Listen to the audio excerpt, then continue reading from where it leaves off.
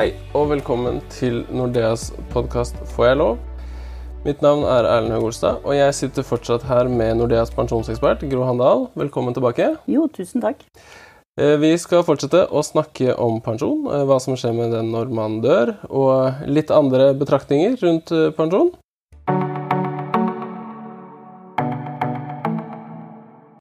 Da kan vi jo også hoppe videre til den siste blokka som jeg hadde introdusert innledningsvis, nemlig dette med egen sparing, som vel etter hva jeg forstår blir viktigere og viktigere når man skal tenke pensjon, eller? Ja, altså, men der er jo smak og behag. Det handler jo om det jeg tror det er det aller viktigste budskapet, er jo prøve å få oversikt over hva du kan forvente deg. For det er jo noe med hva er det du drømmer om å fylle dagene dine med. Altså, og det vi ser av undersøkelser er jo at de fleste nordmenn, er det en ting vi drømmer om, så er det jo at vi skal ut på tur, og vi skal ut på lang tur, og det koster penger. Og det er klart at det å vite at, jo, vet du hva, pensjonen min, den ser det jeg får å leve av når jeg en eller annen gang i fremtiden skal gå av, det ser ikke så gærent ut. Men det er jo de færreste av oss som tar oss bryr med å finne ut av dette før det er like før, og da er det veldig vanskelig å gjøre noe med det. Det er mye lettere å gjøre noe med det hvis man finner ut at, vet du hva, dette blir jo knapt, så det blir til å besøke nabokommunen, liksom. Og det er klart, da blir det litt stusslig. Så bruk 2 minutter og sjekke ut hva man kan få. Man får hjelp i banken, man kan få hjelp overalt. På nettet finnes det mange muligheter å finne ut av dette her. Og så er det jo sånn at når man skjønner at, vet du hva, her må jeg ta noen grep, for jeg har jo faktisk lyst til å gjøre noe. Når jeg endelig har fri 24 timer i døgnet, så skal jeg bruke mer tid på hytta. Jeg har lyst til å liksom kunne ta meg råd til å reise, jeg har lyst til å gjøre ditt, jeg har lyst til å gjøre datt. Da er det jo kjipt å finne ut at, vet du hva, den pensjonen holder ikke.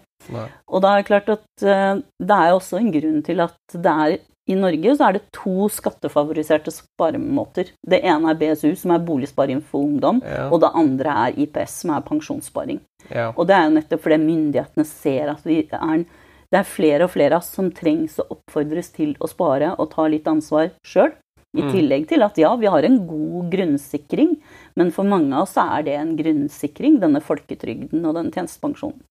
Så det å gjøre noen grep selv, det vil jeg jo absolutt anbefale. Og så handler det jo, altså til dags dato så tror jeg ikke vi her i banken har fått klage fra kunder som har spart for mye.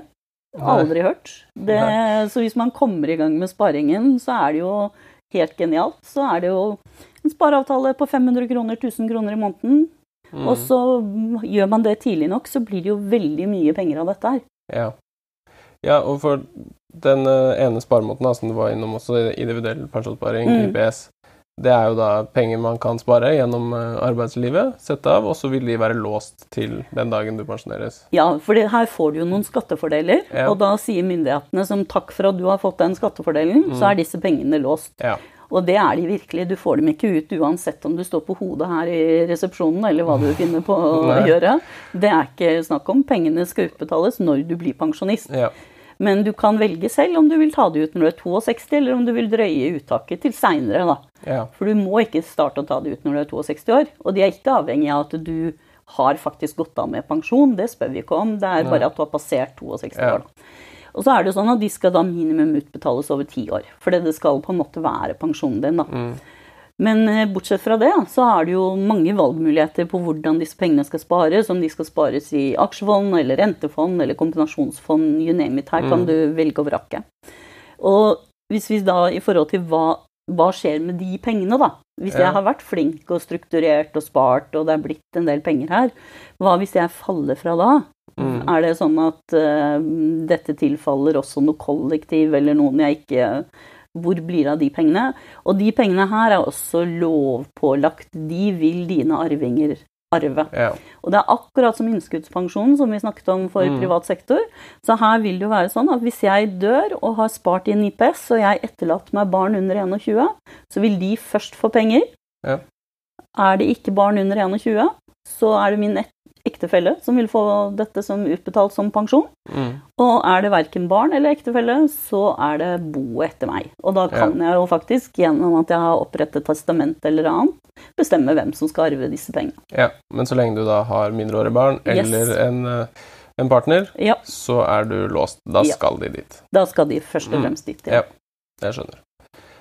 Og for all annen sparing, som ikke da IPS, det jo... Da det jo mye større fleksibilitet, kan man si.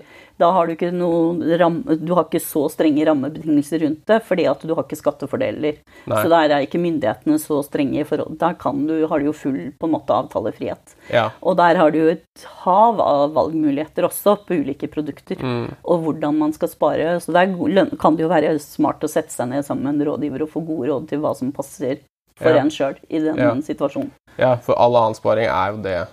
Det jo i realiteten det dødsboet består av, og det jo det som grunnlag for arv, om det midlene står på en konto, sparekonto eller fondskonto, eller investert i bolig for den saks skyld, så det jo det som skal arves, rett og slett. Riktig.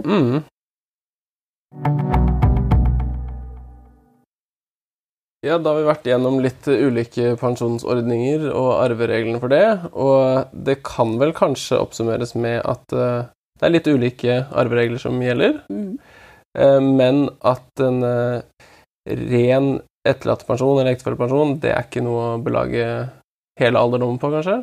Nei, det vil jeg jo definitivt komme med som en oppsummering. Ja. For det, som man ser, altså, ja, det finnes ordninger, det finnes både i folketrygden ordninger, men det etter hvert blitt mye mer tidsbegrenset. Det meningen at det skal være en form for overgangsstønad, eller hva man skal kalle det da.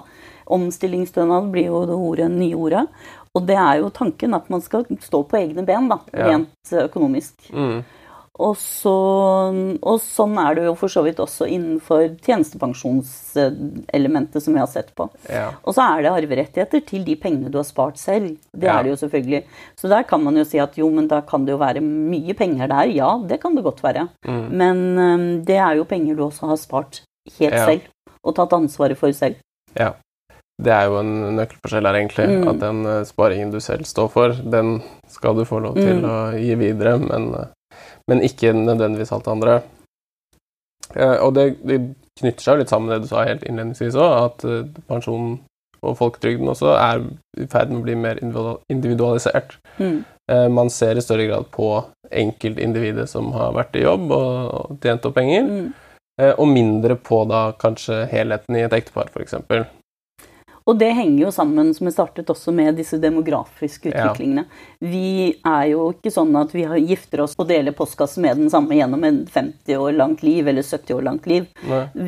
Skilsmissestatistikken sier jo dessverre noe helt annet. Og vi bytter partnere gjennom livet, så det jo også helt naturlig at dette, når verden har rundt oss endrer seg, at dette systemet også blir endret. Ja. Og det mye mer individualisert og basert på hvilken valg jeg gjør opp gjennom livet, hva jeg velger å jobbe med, om jeg velger å jobbe fulltid. Alle disse valgene her, de får påvirkning på hva jeg faktisk får å leve av da, den vakre dagen jeg blir pensjonist. Ja, og så da det jo også både dette med at skilsmisser vanligere, rett og slett, enn det var for 50 år siden, for eksempel. Og også kanskje da at alle i større grad en del av arbeidslivet, både menn og kvinner. Men det jo likevel noen fallgruver man må være seg bevisst da. Definitivt. Noen veldig klare fallgruver som dessverre veldig mange av dem treffer mer av oss jentene enn det treffer gutta. Fordi at når det gjelder pensjon, så det jo sånn at det å velge å jobbe deltid for eksempel, det får jo direkte konsekvens at jeg får mindre pensjon. Ja. Fordi at i folketrygden så det jo sånn, som jeg sa, vi har fått hver vår konto, 18,1% tikker inn på den kontoen av lønna mi hver måned. Og det jo sånn at hvis jeg da velger å jobbe deltid, så det mindre i lønn. Ja. Fordi jeg velger å jobbe deltid, ergo mindre penger inn på denne kontoen. Lik mindre pensjon. Ja. Så det jo sånn at når man sitter rundt dette kjøkkenbordet hjemme, hvis man 2 stykker og har ansvaret for 1 eller 2 barn, og skal diskutere hvordan skal vi få hverdagen til å gå i hop, så det jo dessverre sånn, fordi at jentene veldig ofte jobber i yrker eller i bransjer hvor det dårligere lønn, eller de har lavere lønn enn gutta i familien, så blir det, da det lettere at hun velger, jeg kan jobbe redusert, fordi jeg har lavere lønn enn det du har. Og så får jo det som konsekvens at ok, da får hun altså mindre pensjon. Ja. Og da det jo veldig betimelig, tenker jeg, at man blir enige om at ok, vet du hva, ja, la oss gjøre det, for det jo noe med å få hverdagen til å gå i hop også, det skjønner jeg også. Man skal jo ikke jobbe som man stupper, liksom, det ikke det som anbefalingen. Men det liksom, man skal være klar over konsekvensen, og da kan det jo være veldig betimelig at man starter en spareavtale i jenta sitt navn, da. Ja. Og sørge for at enten det en form for IPS-sparing som da ikke vil gå inn i noe deling hvis man skulle gå fra hverandre på et eller annet tidspunkt, eller at man lager en eller annen avtale knyttet til den sparingen, at det faktisk Gro sin pensjon, hvis noe skulle skje. Ja, det her snakket jo også Marielle og Kristin litt om, med den kvinnedagsspesialen vi hadde, at man, for et ektepar for eksempel, at man da setter av en konto som kvinnens da, særeie, den som tjener minst, at man har en egen sparing der som ikke skal inngå i delinga, sånn som en IPS-konto ikke heller vil gjøre da. Men der det litt begrenset hvor mye man kan spare årlig. Så der det litt balanseganger man må ta, men det jo absolutt uansett ekstremt viktige ting å tenke på, at en ting å få hverdagen til å gå opp, og både økonomisk og praktisk, men de valgene man har, eller valgene man tar, vil absolutt ha konsekvenser livet ut da. Det jo dessverre det. Det får så utrolig store konsekvenser, for det noe en gang sånn at vi jenter i gjennomsnitt lever lenger enn gutta. Ja. Og da det klart at vi skal leve flere år som pensjonister. Og da hvis du har gjort i gåseøyne litt sånn ubevisste, dumme valg når du var ung, bare for å få, som jeg sier, denne berømmelige hverdagen til å gå i hop, og så ender du jo opp, altså du kan risikere å ha gjort så katastrofalt dårlige valg at du ender opp som minstepensjonist. Ja. Og det jo dessverre alt for mange. Altså vi ser jo minstepensjonen i Norge ca. 200 000 i dag. Ja. Og 9 av 10 minstepensjonister kvinner. Og det jo nettopp fordi at de gjør pensjonsmessig i gåseøyne dårlige valg i forhold til nettopp jeg kan ta den reduserte stillingen, jeg kan jobbe litt grann, altså være ute av arbeidslivet noen år, så inn igjen, ut igjen, altså at man gjør en del sånne veldig dumme pensjonsmessige valg da. Ja. Men gjør man de med åpne øyne, med klar over konsekvensen og blir enige i familien eller i husholdningen da, at jo da deler vi litt annerledes på det, så det jo, altså systemet åpner jo for at det fullt mulig å velge både det ene og det andre. Ja da, ja. Og det jo det at man må da ta valgene. Det vel kanskje vel så mye det i mange settinger, at man ikke bevisst situasjonen nok til å faktisk ta det valget da. Og så tenker man ikke på, jo, men dette 30 år til, og innen den tid så har det helt sikkert ordnet seg. Det jo nettopp det de ikke veldig ofte gjør da. Nei. Men denne fleksibiliteten rundt når man kan ta ut pensjon og starte med det, påvirkes det også av de valgene man tar nå? Det gjør jo det, for det jo sånn at ja, vi har fått fleksibel pensjonsalder fra 62 år. Men så sier myndighetene at hvis du ikke har tjent opp nok, altså hvis du ikke har spart nok på denne kontoen din hos Nav da, til at du kommer deg over minstepensjonsnivået, så får du faktisk ikke lov å gå av. Nei. Så det vi ser i dag at det veldig mange som fylt 62 år, som fremdeles fortsetter å jobbe, men som velger å ta ut alderspensjonen sin. Det over 40% av mennene som gjør dette. Ja. Og, så det liksom nesten annenhver mann gjør dette, men på kvinnesiden så tallet betydelig lavere, bare 16% av kvinnene som gjør det. Og det ikke fordi de ikke vil, men det fordi de ikke kan. Fordi de har altså så mange av dem nettopp gjort pensjonsmessig litt dårlige valg opp gjennom livet sitt. Så de har rett og slett så lite penger på denne oppsparingskontoen sin på Nav, at de kommer seg ikke over minstepensjonsnivå da. Og da får de beskjed nemlig fra Nav at sorry, du får ikke lov å ta ut pensjon når du blir 62, du må vente til du 65 eller 67. Ja, så det du da må ha spart opp minstepensjonen årlig ganget med antall år du har forventet å leve. Så du må ha en ganske stor saldo på denne kontoen, og det altså sånn at du i gjennomsnitt så skal du ha hatt en inntekt i nærheten av snittinntekten i Norge, og ha jobbet i 40 år for å kunne benytte deg av denne fleksibiliteten. Ja. Og det klart at hvis du jobber deltid i mange år, for eksempel jobber deltid mens ungene går på skole, og så har du 2 eller 3 barn, og så har du de spredd over noen år, og så det jo fort gjort at du aldri vil kunne få den opptjeningen for å kunne bruke denne fleksibiliteten. Da. Ja, så det også noe å tenke på.